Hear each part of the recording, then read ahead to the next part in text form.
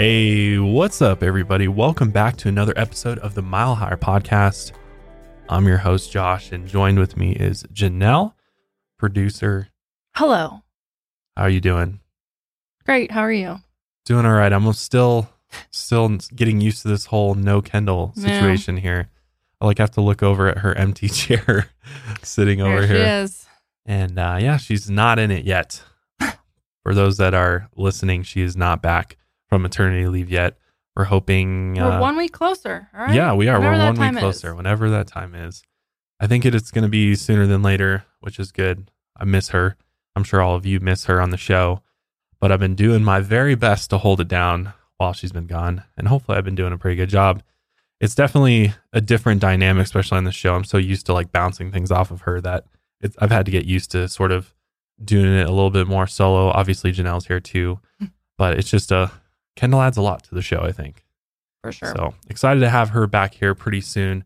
But today I'm going to be diving into a very interesting case that has some different elements to it than some of the other cases we've covered, and specifically the element of a private investigator. And this case, to me, just shows how important private investigators are, that they exist, because there are so many cases out there where the police just really don't do anything. They do maybe an initial investigation, but as soon as they decide that, maybe that person left on their own accord, or they just don't have the resources to dedicate to a particular case, the case goes cold very quickly.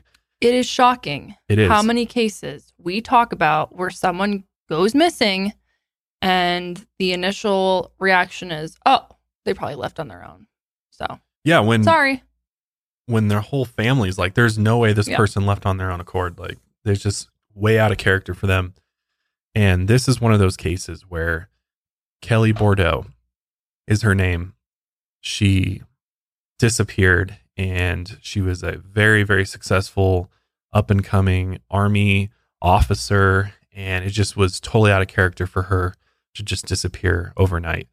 And a PI comes in and honestly solves this case. There's just no way that this case was probably going to be solved unless this particular PI came in and did the investigation that he did. And he went to great extremes to get this case solved. So this one is definitely a very important one to discuss, and we'll get into that here in just a second. But this episode of the Mile Higher Podcast is brought to you by Casetify, Pretty Litter, Babble, HelloFresh, and Favor. Also, milehighermerch.com. We restocked all sizes, so I believe we have most items still in stock in almost all the sizes, so check that out if you haven't already. But with that being said, let's go ahead and just dive right into this case. We're going to begin by talking about Kelli Marie Henson Bordeaux, the victim in this case. Kelli was born on December 27th, 1988 in St. Cloud, Florida, to her parents, Jonna and Paul Henson. She had two older siblings, a brother named Matt and a sister named Olivia. As a child, Kelli was very rambunctious and just bubbly, just full of life, and that part of her personality really stayed with her throughout the entirety of her life. She was super easy to get along with, and everybody just loved her. She was also a very driven person. She always wanted to be the best version of herself, and she always pushed others to be their best versions of themselves too. Kelli had always been a beautiful girl, and she was known for being both beautiful inside and out. She was always laughing, and she wanted to make other people happy. She definitely strived for excellence. She wanted to encourage others to do great things, and it made her happy to see other people succeed. She really just felt good helping others better themselves. In high school, Kelli ran track and did cheerleading at St. Cloud High School. She was a very good student, and she got mostly A's. After high school, Kelli studied dental hygiene at Valencia College, but during 2010, she decided to make a big change in her future plans. Her driven personality made her a perfect fit for her next career choice, which was joining the military. At this point, her life was just beginning. She had everything going for her, including a fiance that she was head over heels in love with. His name was Michael or Mike Bordeaux, and they met through mutual friends in St. Cloud. When they first started dating, they both said that they never planned on getting married. But when you find that special someone and fall in love, things change. And they thought that their relationship would last forever. So they both changed their minds, and when Mike proposed, Kelli happily said yes. On June 12, 2010, when she was just 21, Kelli and Mike tied the knot. but this would turn out to be a pretty rocky marriage. When Kelli was 22, she officially enlisted in the United States Army. She was off at basic training in April of 2011 when life dealt her two shocking blows. On May 12, 2011, Kelli's father, Paul, died suddenly of brain cancer. She was already reeling from the recent loss of her grandmother, too. And just when she thought life couldn't get any worse, it did. This next bit is all alleged. Apparently, he had had an affair with the wife of a mutual friend in he and Kelli's own bed. Plus, he'd started to drink pretty heavily, and Kelli was absolutely devastated by the news. And Kelli's mother, Jonna, was obviously furious that Mike cheated on her daughter. So she bought him a plane ticket back to his mom's place in California and kicked him out of the home. But regardless of whether or not the rumors are true, there were obviously problems in their marriage. Things just ultimately didn't work out, and Kelli and Mike separated. The first time Kelli and Mike had separated, she met another guy from her hometown named Justin Thompson. And the two of them started a relationship, and everything seemed to be going pretty well. Kelli was always easy to talk to, and she was just an all-around happy girl. After she completed basic training, she was shipped off to Fort Bragg in Fayetteville, North Carolina.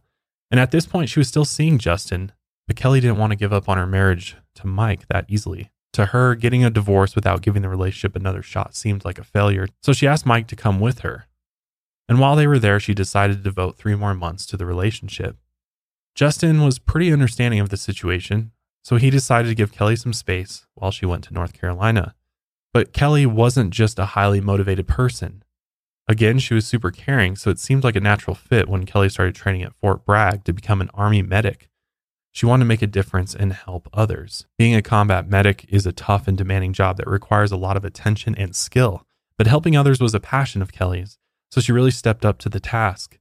As a combat medic, Kelli attained the role of private first class. Meanwhile, her relationship with Mike wasn't getting any better, though. It was hard for him to find work since he had prior felony convictions for cocaine possession. He did end up getting some jobs in construction, though. Kelli tried her best, but she just couldn't do it anymore, and she wanted him to leave. She basically bought him a plane ticket home and told him to hit the bricks. So Mike left North Carolina and headed back to Florida, and Kelli told her sister that they were going to end their marriage and finally get a divorce. Then she called up Justin and asked him to come to North Carolina and move in with her. Justin said that he would. He knew that they were in love and they wanted to have a future together, so this seemed like the natural next step. After this, Kelli broke the news to Mike that she was really moving on from him this time. She admitted she had been seeing someone while they were separated for the first time, and he was back in her life again. She also encouraged him to start seeing other people too. So in early April of 2012, Justin decided to come visit Fayetteville. It was going to be a quick trip to visit the place he was about to call home with Kelli. And while Justin was on his visit, he got to spend some quality time with her, and he got to know the area. Kelli also took him to a bar in Fayetteville called Froggy Bottoms. She liked to unwind and have fun there after a hard day's work. Plus, Froggy Bottoms was less than a mile from her apartment. The bar had pool tables, karaoke, and of course, plenty of booze. It was definitely the hangout spot in the neighborhood. The bar was a favorite with the locals. The college students and young Fort Bragg soldiers usually went to other bars in the area, but since it was so close to Kelli's apartment, she figured it was an easy spot to hit after leaving the base. You could kind of call the Bottoms a dive. She and Justin had a great time just chilling and drinking there. They also started chatting with a guy named Nick who worked at the bar. But Justin straight away just got bad vibes from this Nick guy. There's just something about him that just weirded him out. But Kelli was kind-hearted, and she must not have gotten the same feeling Justin had. So she invited Nick over for a game of pool, and the three of them spent the rest of the night hanging out. At the end of the night, Nick asked Kelli for her number. She said yes. After all, she was new to the area, and she thought it'd be good to know someone who worked at a bar close to her place. The whole interaction didn't seem too out of the ordinary, and again, Kelli was a very friendly girl. From there, Kelli and Justin went back home to her place at the Meadowbrook Apartments, and the next night they went back to Froggy Bottoms. It was the same deal that night, just drinking and Nick hanging around them. Justin thought he was paying a little too much attention to Kelli though, but they left Froggy Bottoms that night and came back to Kelli's apartment without any issues. Justin really enjoyed his visit to Fayetteville, but again it was a short trip, so he was only there for a few days before he was headed back home on a plane to Florida, but he wouldn't be missing his girlfriend for very long. 2 weeks after he got back to Florida, he was already planning on coming back to Fayetteville. But this time he'd be moving in with Kelli and staying there permanently Before we continue, I'm going to take a quick break and we'll be right back. I have a cat. Her name is Meatball, and she is a total goofball who I can always count a Friday the 13th. Kelli went back to Froggy Bottoms. Before she left for the bar, she texted her sister a selfie of her outfit. She said she was headed to the Froggy Bottoms to let off some steam for a little bit. She wanted to get her mind off of work and Mike. She was also planning on having a couple drinks and doing karaoke. She also texted Justin and told him about her plans. Kelli said that she'd be going to the bar by herself, and that definitely made Justin nervous because Kelli was still new to the area. She really didn't know anybody very well, and she didn't know her way around the area itself. The area around Froggy Bottoms wasn't the best to begin with. Plus, Justin was understandably nervous about Kelli being a pretty girl going to a bar alone. It just seemed a little bit risky. Kelli was a soldier and just overall complete badass, but she was still a very petite girl. She was only 5'1" and she weighed less than 100 pounds, so she might have looked like an easy target for someone wanting to harm her. But Kelli told Justin that she already had a way of getting to the bar and a ride home. That guy, Nick, had agreed to pick her up at her complex and drive her back from Froggy Bottoms. Again, Justin didn't get the best feeling about this guy, but he trusted Kelli. Still, he did tell her that maybe she shouldn't go out that night. But Kelli still went to the bar anyway, and Justin told her to be careful. He also told her to have this Nick guy drop her off at the entrance to the apartment complex area, which was about a quarter mile from where her apartment actually was. That way he wouldn't know the unit that she lived in. Justin's fears definitely simmered down throughout the night, and he and Kelli had been texting back and forth frequently while she was at the bar. And during that time, Justin was actually at a concert in Orlando, and to him, everything seemed normal. Then around 12:45 a.m., Justin got a text from Kelli saying, "Driving." A few minutes later, she sent a text that said, "Call me ASAP." Another report states alternatively that at 12:46 a.m., Justin got a text saying, "Oh well, Nick is driving me home now. I'm going to get out ASAP, call me." Some patrons at the bar reported seeing Kelli leave with Nick around 1:20 a.m. But at 1:24 a.m. that night, Justin got a weird text from Kelli. She wrote, "Got home safe, I'm going to bed, I'm tired and drunk. Call me tomorrow?" According to Justin, this text was just off. It didn't sound like something that Kelli had written, and that made him nervous again. So once he saw the text, he tried calling her, but the phone went straight to voicemail, meaning it was dead or turned off. And when this happened, Justin's heart sank. He knew that something bad had to have happened to her. And Olivia, Kelli's sister, went to bed early that night, so she wasn't really checking up on her sister's whereabouts. The next day, Olivia texted her sister and asked her how her night was. Kelli didn't answer, which this wasn't anything too unusual for them. They didn't talk every day, so Olivia figured her sister was just off enjoying her weekend. But Justin wasn't nearly as relaxed about the whole situation. He'd been trying to text and call his girlfriend all morning, but she wasn't answering, and this was making him really anxious. He told his mom that he didn't want to make a big deal out of the whole situation, but he couldn't help but feel like something was terribly wrong. I mean, after all, they were dating and deeply in love, plus they were about to move in together, so they obviously talked every day. And it was super unusual for Justin to not hear from her, especially after she'd gone out alone the night before. Saturday came and went without any word from Kelli, and Justin couldn't fight those anxious feelings any longer. So on that Sunday, he called up the Fayetteville Police Department and told them his girlfriend was missing. But the police weren't any help. Justin called them over and over again, pleading with them to start looking for his missing girlfriend. But the police told them that they couldn't do anything until a family member called in and gave them a description of Kelli. At this point, Justin was at his wit's end. So the next day, that Monday, he called the Army base at Fort Bragg and asked if Kelli had shown up for work that day. The base said that she actually hadn't reported to morning roll call. By this point, one of Kelli's coworkers had actually contacted the police because she missed morning roll call without calling in. And this was super unlike Kelli.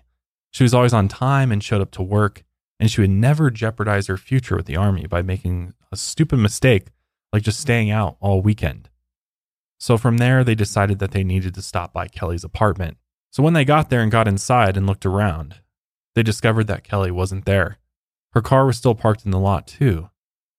And that's when everyone realized something was very wrong. And they started to take Justin's concerns more seriously. So finally on that Monday, Kelli was officially listed as a missing person. The police passed on her info and details about where she was last seen, and they warned the public that they believed she was in grave danger. The police called up Mike since he and Kelli were still technically married, and from there, Mike called Kelli's sister Olivia, and the panic really started to set in. Olivia tried to send her sister a bunch of texts through Facebook Messenger, but Kelli didn't answer any of them. From there, she tried texting and calling her over and over again. She even tried to get in contact with people who worked with Kelli in the army, but none of them had any idea where she had gone. At that point, Olivia was worried that her sister had been hurt and wasn't able to get in contact with her family. She and her brother even worried that Kelli had been kidnapped and desperately needed their help. So Olivia, Kelli's brother Matt, and Mike all headed to Fayetteville as fast as they could. They needed to find Kelli, and quick. The police talked to Kelli's family and friends and got a good idea of the kind of person she was, and that raised a lot of questions. Kelli was a responsible, hardworking girl in a disciplined job. She was required to be reliable and on time every day, and from what everyone at Fort Bragg told them, Kelli was a stellar soldier. She never slacked off, disappeared, or got into trouble. And Kelli wasn't facing any mental health problems or showed signs that she was in a crisis.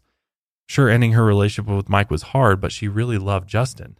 They were in a great relationship, and they were both excited about the future they were building together. And again, Justin was going to be moving in with her very soon. Plus, she always kept in regular contact with her family. She'd never just disappear like this unless something terrible had happened. So the police knew at that point that Kelli was an endangered missing person. From there, a massive search for Kelli started. Tons of people from the local community set out to help find her. After all, she was in the army, so her fellow soldiers were pretty determined to help find one of their own. Officials from Fayetteville and Fort Bragg even offered up a $25,000 reward for any information that could lead police to Kelli. Hundreds of people volunteered to comb through the Fayetteville area every day, even though people looked high and low for Kelli. None of those volunteers found her. Still, the family held out hope that Kelli would come back home to them. They thought someone had taken Kelli, and they begged her captor to release her. We have no doubt Kelli's coming home. I love you, and I can't wait to see you. Please let her go.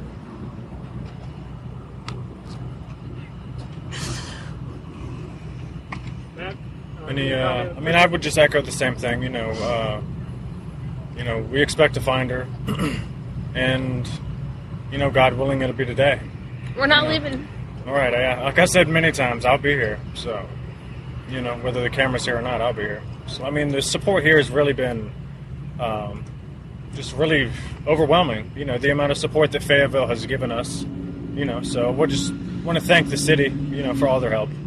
So just that human aspect, of anybody could have a cousin, daughter, mother, whoever go missing, and you want to know that everybody would be there to help you. Really just trying to stay positive, stay strong, stay focused on bringing Kelli back, safe and sound. I can't even begin to imagine the feeling of a loved one or a family member just disappearing without a trace, and just processing the fact that likely they did not disappear on their own accord, right? Like once you figure out that all of her stuff, her car is still at her apartment, you start realizing that the possibility of her being abducted by somebody is very high, and just trying to hold on to hope. I can't even imagine just how hard that must have been. And it was pretty amazing to see the Fayetteville community come out and really support Kelli's family and Justin in their search for her. Yeah, absolutely. It was pretty incredible. A lot of times that doesn't happen. Yeah. And family members are just kind of left all alone. But in this case, it was pretty incredible to see the support they were able to rally. Obviously, her being a soldier definitely helped quite a bit. Right there, they're going to go out there and find out what happened to her. But just the support from the community as well is just pretty incredible. They had so many volunteer searchers out there. They even had 2 actually who were bitten by diseased ticks. One contracted Rocky Mountain spotted fever, and the other was diagnosed with Lyme disease. That's crazy. But people pressed on because they were determined to find the missing soldier. Meanwhile, the police searched the area near where Kelli was last seen, and this included a search of a local pond. But unfortunately, nothing turned up. The police knew that someone had knowledge of what happened to Kelli. She obviously just didn't up and leave, and there must have been some sort of foul play involved. So now they had to narrow down a list of persons of interest. Here's the police talking about the case. You said yesterday she may be in danger at this time. Do you believe she's still in danger? Well, it's just the fact that no one has heard from us. The information we've received from her unit and command at Fort Bragg, very good soldier, not the type of person that would come up being AWOL or missing. So, and the fact that no one has heard from her since. But just to clarify, on the cell phone towers, they were last pinged sometime early Saturday morning? Yes, ma'am. How would you classify the status of the investigation now? Are you close to having some persons of interest that you're talking to and interviewing? We're currently working on that, and we've got a large amount of folks that we have to contact and interview due to the location that she was last seen at. Right now, sir, it's a missing person case. Right now, it's still a missing person case. There is a lot that is not known at this time, and that is part of the active investigation. You classify it as foul play at this point? We classify it at this point as a missing person. Okay? We are searching from the area of Froggy Bottoms up on the north end of Ramsey Street along the I-295 corridor. And again, that's based on the fact that that was the last location where Mrs. Bordeaux was seen at. So obviously the police were trying to retrace her last steps, and she was last seen at the Froggy Bottoms, which means they had to figure out who was all there, and that creates quite the list. But the other thing that police do in cases where, a wife, husband goes missing, is they look at the spouse, and the police definitely investigated Mike Bordeaux. After all, he was her ex-husband, and they were in the process of separating, so he was an obvious first choice for them to take a look at. But what raised some eyebrows for detectives was the way that Mike was talking about his relationship with Kelli. He told reporters that there weren't any problems in their marriage. Mike, as you well know, anytime there is a missing person case, the police must spend a certain amount of time concentrating on the people closest to the person who's missing. In this case, that would be you, because you are her husband. What kind of direct conversations have you had with the police? What kind of blunt and direct questions have they asked you about any possible involvement in her disappearance? Well, they asked exactly where I was, and when I got this phone call saying she was missing. And, I was in Florida visiting my parents at this time, and I got the phone call she was missing around on Monday, and I didn't think it was right, because she always goes to work. I mean, she's a very responsible person. She would not just call in and say she's not coming into work or anything like that. She would definitely go to work. So I didn't like the whole situation. Now, something was fishy. Let me just ask a blunt question. There had been some early information that you and Kelli were estranged at the time she disappeared. Was there marital trouble between the two of you at that time? No, none at all. We were very happy. We weren't getting a divorce, nothing like that. I was just visiting my parents for that. Nothing was wrong with our marriage. So like you just heard in that clip, Mike said at the time she disappeared that the relationship was good. There was no marital problems, but obviously that wasn't true, because Justin and Kelli were together and she was in the process of getting out of her relationship with Mike. His conflicting statements about their marriage made the police question him a lot more. But all of this did not stop Mike from searching for his wife. He was out there every day assisting volunteers and handing out missing persons flyers. Plus his alibi, which you just heard, was pretty airtight. He was in Florida visiting family when Kelli disappeared. The police were later able to confirm this using phone records and from speaking with his family and friends. The next person the police obviously had to take a look at was Justin.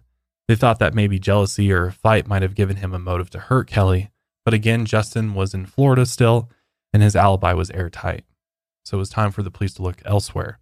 Leads in the case were starting to dry up. Only about 2 weeks after Kelli went missing, the owner of Froggy Bottoms was actually arrested. But he was taken in on multiple outstanding warrants for failure to appear in court. Back in 2001, he had gotten a DUI, and he never showed up for his hearings. He also owed over $400,000 in child support, to 3 different women. So obviously this guy is sleazy, not a good look for him, but the charges had nothing to do with Kelli's disappearance. But there was another worker at the bar that the police started to suspect. That guy, Nick. He was the employee who was chatting with Justin and Kelli while he was visiting. The supposed employee was a 25-year-old man whose name was Nicholas Michael Holbert. He actually lived in a tent in a wooded area behind the bar. And it turns out Kelli was last seen leaving Froggy Bottoms with Nick on the night of the 13th. According to the owner, Nick was just a regular at the bar, and he didn't actually work there. That wasn't exactly true, as it seems like the two of them had some sort of deal worked out, and the owner paid Nick under the table to work as a bar hand. Nick and Kelli had been seen hanging out and having drinks the night she went missing. That night, they bought $28 worth of drinks, 4 shots and 4 beers. But the bar owner mentioned to the press that Nick didn't drink. So this would seemingly imply Kelli drank all 4 drinks, if he's right. When the police found out about this, they brought Nick in for questioning. According to Nick, Kelli had asked him for a ride to the bar and a ride home. He told the police that he went to Froggy Bottoms with her and they grabbed drinks together that night. Then he dropped her off about a quarter mile from her apartment at around 1 to 1:30 a.m. Here's Nick talking about dropping Kelli off. Bordeaux, a U.S. Army private first class, was last seen leaving a bar early Saturday morning. Nicholas Holbert says he gave her a ride from the bar and dropped her off about a quarter of a mile from her home. Around 1:30, she told me, she's like, I'm tired, I want to go home. I said, okay, so we got in the car, and as soon as I pulled into Meadowbrook, she said, you can stop right here and let me out. I walked. Like you just heard a little bit there, Nick told ABC News that he drove Kelli to the Meadowbrook complex entrance, and then she said, stop right here. So Nick stopped and she said, I'll walk home. Nick said, are you sure? And she said, yeah. And then Nick said, I figured she didn't want me to know where she lived or somebody was there and she didn't want to be seen together. It didn't take long for people to find out that Nick Holbert is actually a convicted sex offender with bad anger issues. When he was 16, he was convicted of causing injury or gross bodily harm and 2 counts of taking indecent liberties with a 5-year-old girl. Nick was classified as a high-risk aggravated sex offender, and he served around 5.5 years in prison. In July of 2008, he was released. Those are some pretty big red flags. And of course, there's his previous conviction. But the fact that he was the last person to be seen with Kelli made him suspect number 1. Jonna, Kelli's mom, actually talked to HLN, and here's her talking about some of the biggest red flags in Nick's story. The police are saying there is some information we've gathered that makes us concerned for her safety. That's from the Fayetteville police. What have they told you? Why did they say that? I'm not exactly sure. They've told me that they think someone picked her up and, took her to the bar, and she had a good time at the bar and, did karaoke and was just acting silly and having fun. And then supposedly someone was going to give her a ride home from the bar. But that's where the story doesn't, I think, quite add up. That I don't think she got home from the bar, and supposedly the person that dropped her off,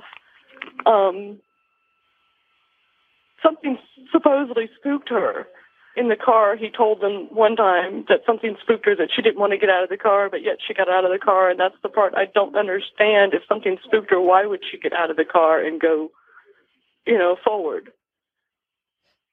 You're saying something spooked her about what? About the person she was with? Wait, I don't understand. I don't understand the spooking. This might be important. You're saying, when did something spook her? Supposedly when the guy that was giving her a ride home was taking her to her apartment.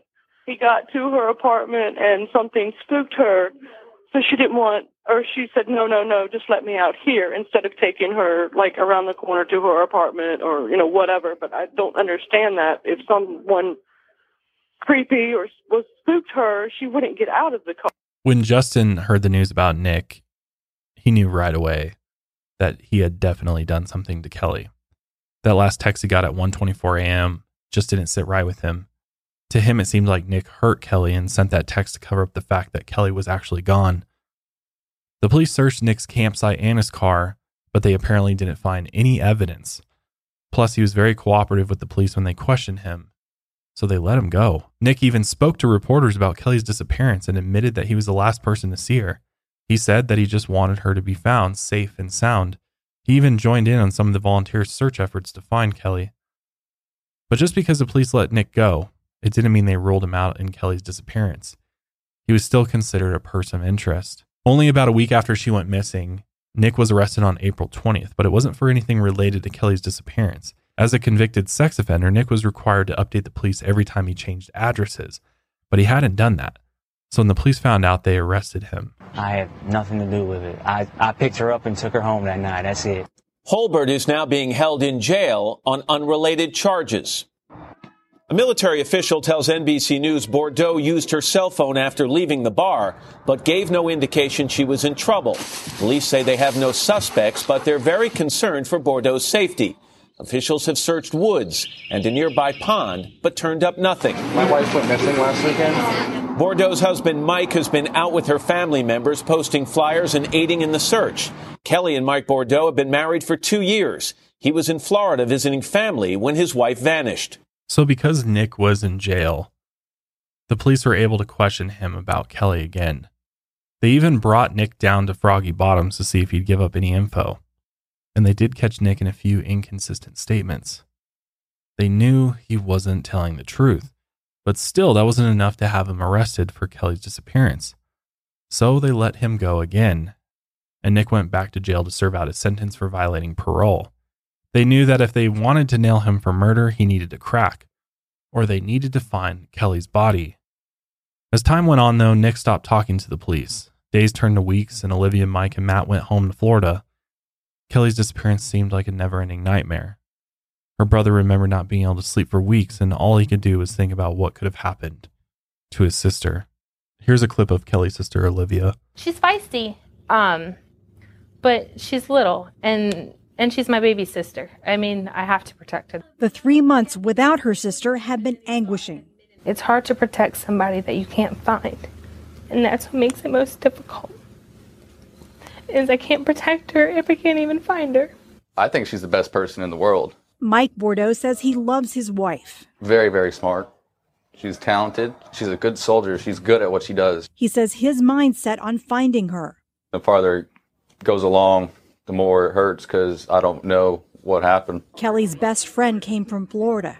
This is my time to prove to her that I appreciate everything that she's done for me in my life. I will be there for Kelli until the day that I die. They're grateful for the volunteers trying to find her. I want to say thank you for everybody who continues to show their support and give their Saturdays up to help, to help us in our search for Kelli. Just bring her home. Please. Her family needs her. Despite Kelli being gone for months, the community and her family never gave up hope. They kept searching for her, hoping they would find something. And the police were supposedly continuing their investigation, which again, all signs point to Nick, but there's just nothing that proves he had anything to do with her disappearance at this point. So the case was quickly going nowhere. The police just kept announcing that they had no new leads, and the situation was becoming seemingly more hopeless. But that's when someone else started searching for Kelli. It was a private investigator and bounty hunter named David Marshburn. He hadn't actually been contacted by the police or even Kelli's family. He'd just taken interest in the case, and he wanted to try and solve it himself. David knew that there was no way Kelli was alive, but for her sake and the sake of her family, he wanted to bring her remains home. So he was pretty determined to find her. Obviously, just like the rest of us, he didn't believe Nick's story one bit. He just needed to find a way to link Nick to the murder, and that meant he needed to find Kelli's body, as he believed it was somewhere near Froggy Bottoms. But this area around Froggy Bottoms was huge. It's a huge area to search. It's all woods, nature, and finding Kelli was like searching for a needle in a haystack, but still he spent tons of his own time putting his investigation together. David hired an assistant named Marcia. He also got a specially trained search dog named Kaz, and the three of them searched the area for months, but nothing turned up. But in May of 2013, David got a huge break in his investigation. Nick Holbert had been recently released from jail after he failed to update his address. One day later, David showed up to a house Nick was staying at. To David, he was finally confronting Kelli's murderer. but he couldn't let Nick think that. He actually devised a plan to trick Nick into thinking that he was on his side. When David knocked on the door, Nick answered, and David told him he was a PI. He said he was looking for Kelli Bordeaux. But he also lied and told Nick that he knew he was innocent. David told him that he wanted to clear Nick's name and show the world he wasn't a killer. David was very convincing, and Nick bought the story. And now that Nick trusted him, David had an in to get more information out of him. By this point, David had gone to the police and told him about his private investigation. He also told them about how he had tricked Nick Holbert. The police told him that they couldn't stop him from doing that, so David was able to continue his work and investigation. David was also not part of the police department. That gave him a lot more leeway to do what he wanted in terms of investigating or tricking Nick Holbert. So a few months into David's investigation, he told Nick that the DA was willing to cut a deal in exchange for the location of Kelli's remains. David even doctored up fake plea bargain agreement papers to sell the story. As part of the fake deal, Nick would plead guilty to manslaughter and he'd only spend 3 or 4 years in jail and then go to a mental facility.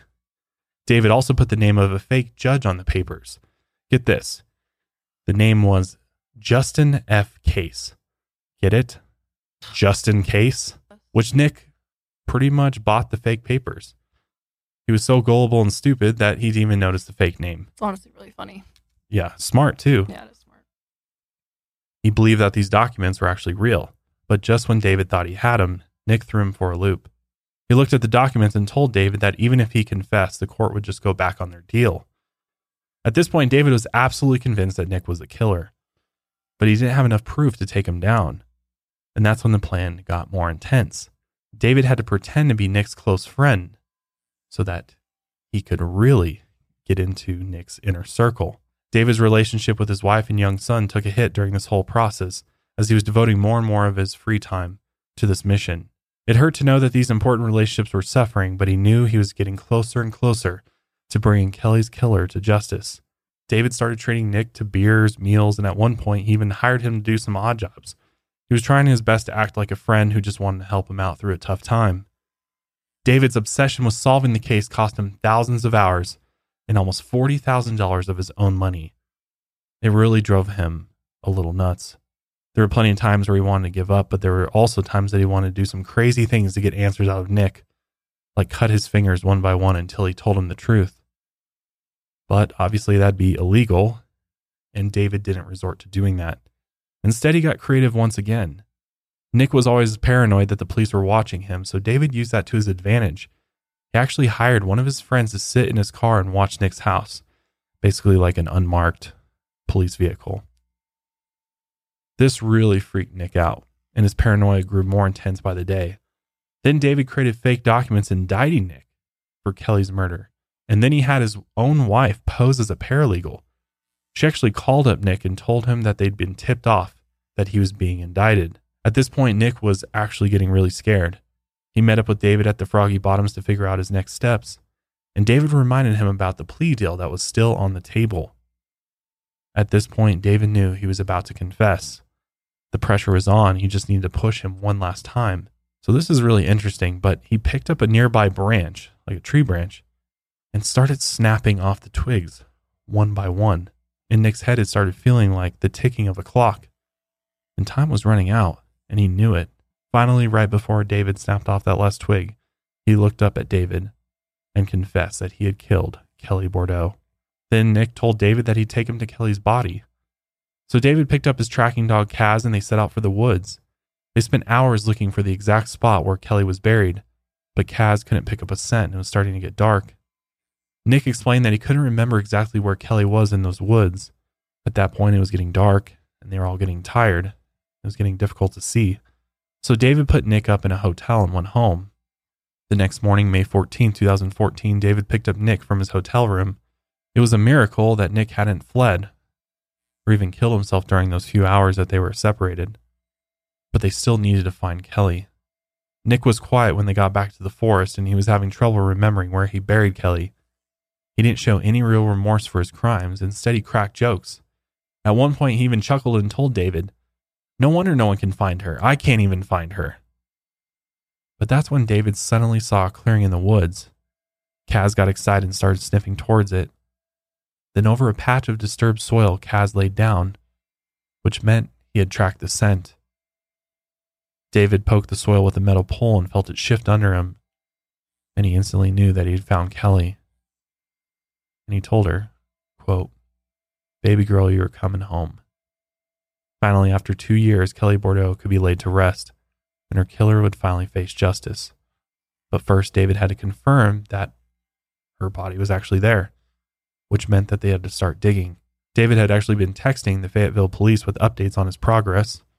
So when he and the team dug up a jacket and a human bone, the cops told them to stop digging, and police officers raced to the scene and detained Nick right away. Before we get into the official arrest and indictment of Nick, and take our last break, and we'll be right back.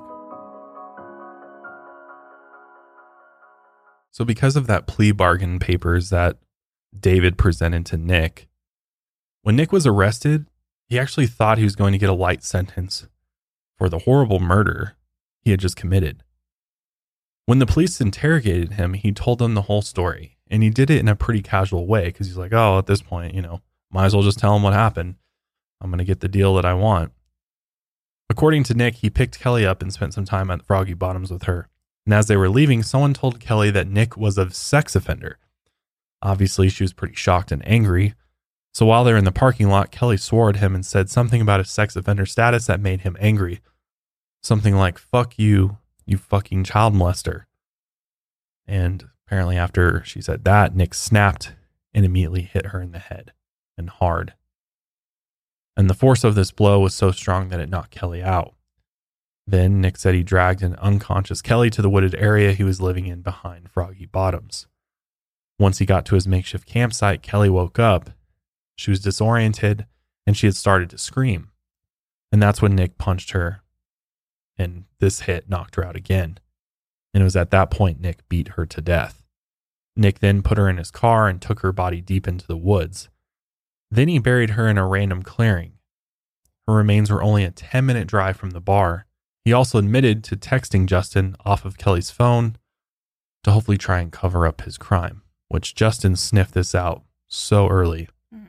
But finally, after 2 years, Kelli's family got the news.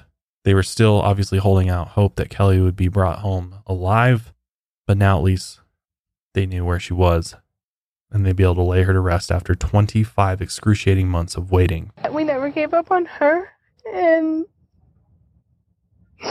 I love her more than anything. And that bringing her home was something I promised her I would do, and I would never let her down. Olivia Cox will come through on that promise. She will bring her little sister home, just not the way she'd prayed for. I wanted her to come back smiling and laughing and hugging and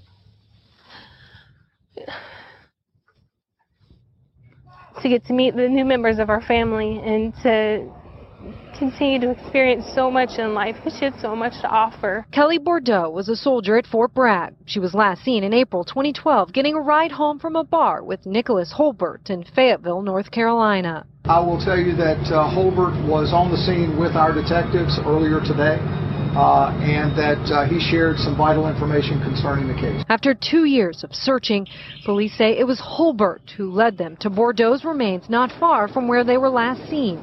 He'd always been a suspect in her disappearance. Now he's charged with murder. I mean, why today of all days? What finally snapped and made you decide to say something? And then on top of that, how can you wait so long? And I mean, we literally have been through hell and back and just begging and pleading and praying and just everything, trying to bring her home. What's interesting to me is, from all the clips that I've seen at least, is the fact that the police were like, oh yeah, Nick Holbert led us to her remains, but they're failing to mention that David Marshburn, the PI, was actually the one who did the entire investigation. Right.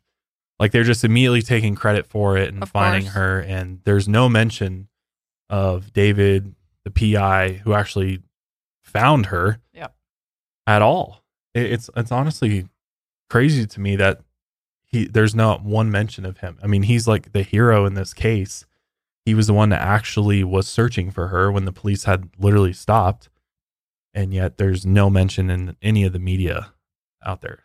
What's crazy to me is the fact that the police, when they went and searched Nick's campsite and Nick's car, that they just stopped after, you know, casually looking through it. I mean, there was no forensic testing done, as far as I know, on his vehicle or any sort of next level investigation conducted. I mean, all they would have had to do is do some forensics on the vehicle. They could have confirmed that Kelli had been in the vehicle and he had used his vehicle to transport Kelli's body. So cadaver dogs, I mean, there's lots of ways to detect if a human body's been inside a vehicle, and none of that was done. It just seemed like they did this very basic questioning, basic investigation. There was no true interrogation that happened because Nick is not some sort of evil genius by any means. He's just, I mean, he's just a dummy, honestly. He's a horrible person. Yeah. Sick, evil person. I mean, it wouldn't have been that hard, I feel like, for the police to put a little bit more effort in and interrogate him and trip him up in his stories. Yeah, especially considering his past. Like, I don't get it. I don't. Past. Yeah, it's like they didn't. It's like, what excuse do you have to not look into this dude after he's been convicted of heinous crime? Yeah, it's glaringly obvious that it was Nick from the jump. Like, as soon as you know he's a convicted sex offender, the police had the information right away. I mean, I'm sure the first thing they did once they figured out who the last person, they do a search of his name and record, like, oh, this guy's a violent sex offender. He was the last person to be seen with her. I just can't believe that they brought him in, they talked to him a little bit, and then they let him go. Because obviously they didn't have physical evidence, but it's like you continue looking for that. Like, they could have surveilled him. I mean, there's so many other things the police could have done to expedite the process of finding Kelli that just didn't happen. And, you know, I think there's a interview clip out there with David Marshburn, the PI, and he was like, somebody asked him, do you think this case would have been solved had you not looked into it? And he said no. He thought that this case would have went cold and Nick would have never talked. Nick would have never said anything. And he was even worried that eventually Nick may have just, you know, killed himself and then no one would ever know what would happen to Kelli. So the fact that David, the PI, played such a big role in this case and ultimately found Kelli is just truly remarkable, honestly. And I mean, shame on the police for not doing more and not expediting this process at all. So an autopsy was conducted on Kelli and it determined that she died of blunt force trauma to the head. But it also said that not all of her remains were recovered, which this was a big problem for the family. So they personally hired David Marshburn to go back and look for the missing remains. Apparently they were missing a major bone in her neck that showed she was choked. David and his team did go back to the site and locate more human remains, and he turned those over to the police. But he hopes the next time the police improve their technique. It's crazy. Like, it's ridiculous. Police didn't even do a full, like, they told him, get out of the way. As soon as he found him, like, get out of the way, clear the area. And then they go in, they take credit for it. And they get to say they recovered Kelli. And yet they didn't even do a thorough job there. I mean, it just shows you the incompetence of this police department, clearly. But Kelli Bordeaux was buried at the Mount Peace Cemetery in her hometown of St. Cloud, Florida. She was laid to rest with full military honors, and her funeral was actually televised. Froggy Bottoms, that dive bar, is now closed. And as for Nick, he was obviously immediately indicted and charged with Kelli's murder. And about a year after her body was found, Nick pled guilty to her murder. That way he would avoid the death penalty. He was sentenced to life in prison without the possibility of parole. And the family worked with the DA's office to get a plea deal that they thought would still honor Kelli's life and serve her justice. At his sentencing hearing, the Hensons finally got to address Kelli's killer. Kelli's mom actually took the stand and spoke to Nick directly. Here's what she said. Mr. Holbert, could you look at me for a minute? Please. I don't understand. How you could take a beautiful young girl for pretty much no reason and beat the life right out of her. Initially, Holbert told authorities he'd given Bordeaux a ride home after they left the bar, but he later told a private investigator he killed her. During the hearing, as more details were shared about the case, Bordeaux's brother interrupted Holbert's attorney. You've been this whole life? he needs to leave. He was then escorted out by bailiffs. I figured I would just assault him, actually. That's honestly what I thought would happen, is I would just assault him. So it was a good thing that the judge kicked me out. My thoughts were that you and your family probably didn't want to hear anything I had to say. Before being sentenced, Holbert apologized to the family. The judge said he appreciated Holbert's help with the case, but it doesn't change his actions. As for closure, the family says absolutely not. Even in the pine box, that's justice. When I get the phone call from the prison, that will be justice. Honestly, I kind of agree with them. Because, I mean, he got out of the death penalty, which that was probably what the family was pushing for. And because he pled guilty, he got life in prison and he gets to, live out the rest of his days, which obviously everybody has their own opinion on whether or not someone should be given the death penalty or not. But yeah, I mean, I can only imagine how hard it must have been for Kelly's brother to be in there with that guy. Like, I'd probably want to do the same thing. He's so hard to not want to beat the living crap out of that guy. And like you just heard, Nick apologized to the family, which, whatever. He said he wished that it would ease their pain. But Olivia said she just wanted him to shut up and stop talking because his words meant nothing to them. If not for David Marshburn and his team's incredible work, Kelly's killer wouldn't have been brought to justice. That's very important. The Henson and Bordeaux families got closure thanks to him. But unfortunately, after closing the case, he and his team fell into a deep depression because all they had thought about for the past 2 years was Kelly, and now it was suddenly over. This is honestly crazy. Kelly Bordeaux's murder was actually David's first case as a PI, and thankfully he realized he has a gift for investigating. He and his assistant Marcia still work on new cases, and they've also added a tracking dog named Rico to work alongside Kaz. The Henson family is infinitely grateful for his help. They even gave him Kelly's military dog tags as a sign of their gratitude.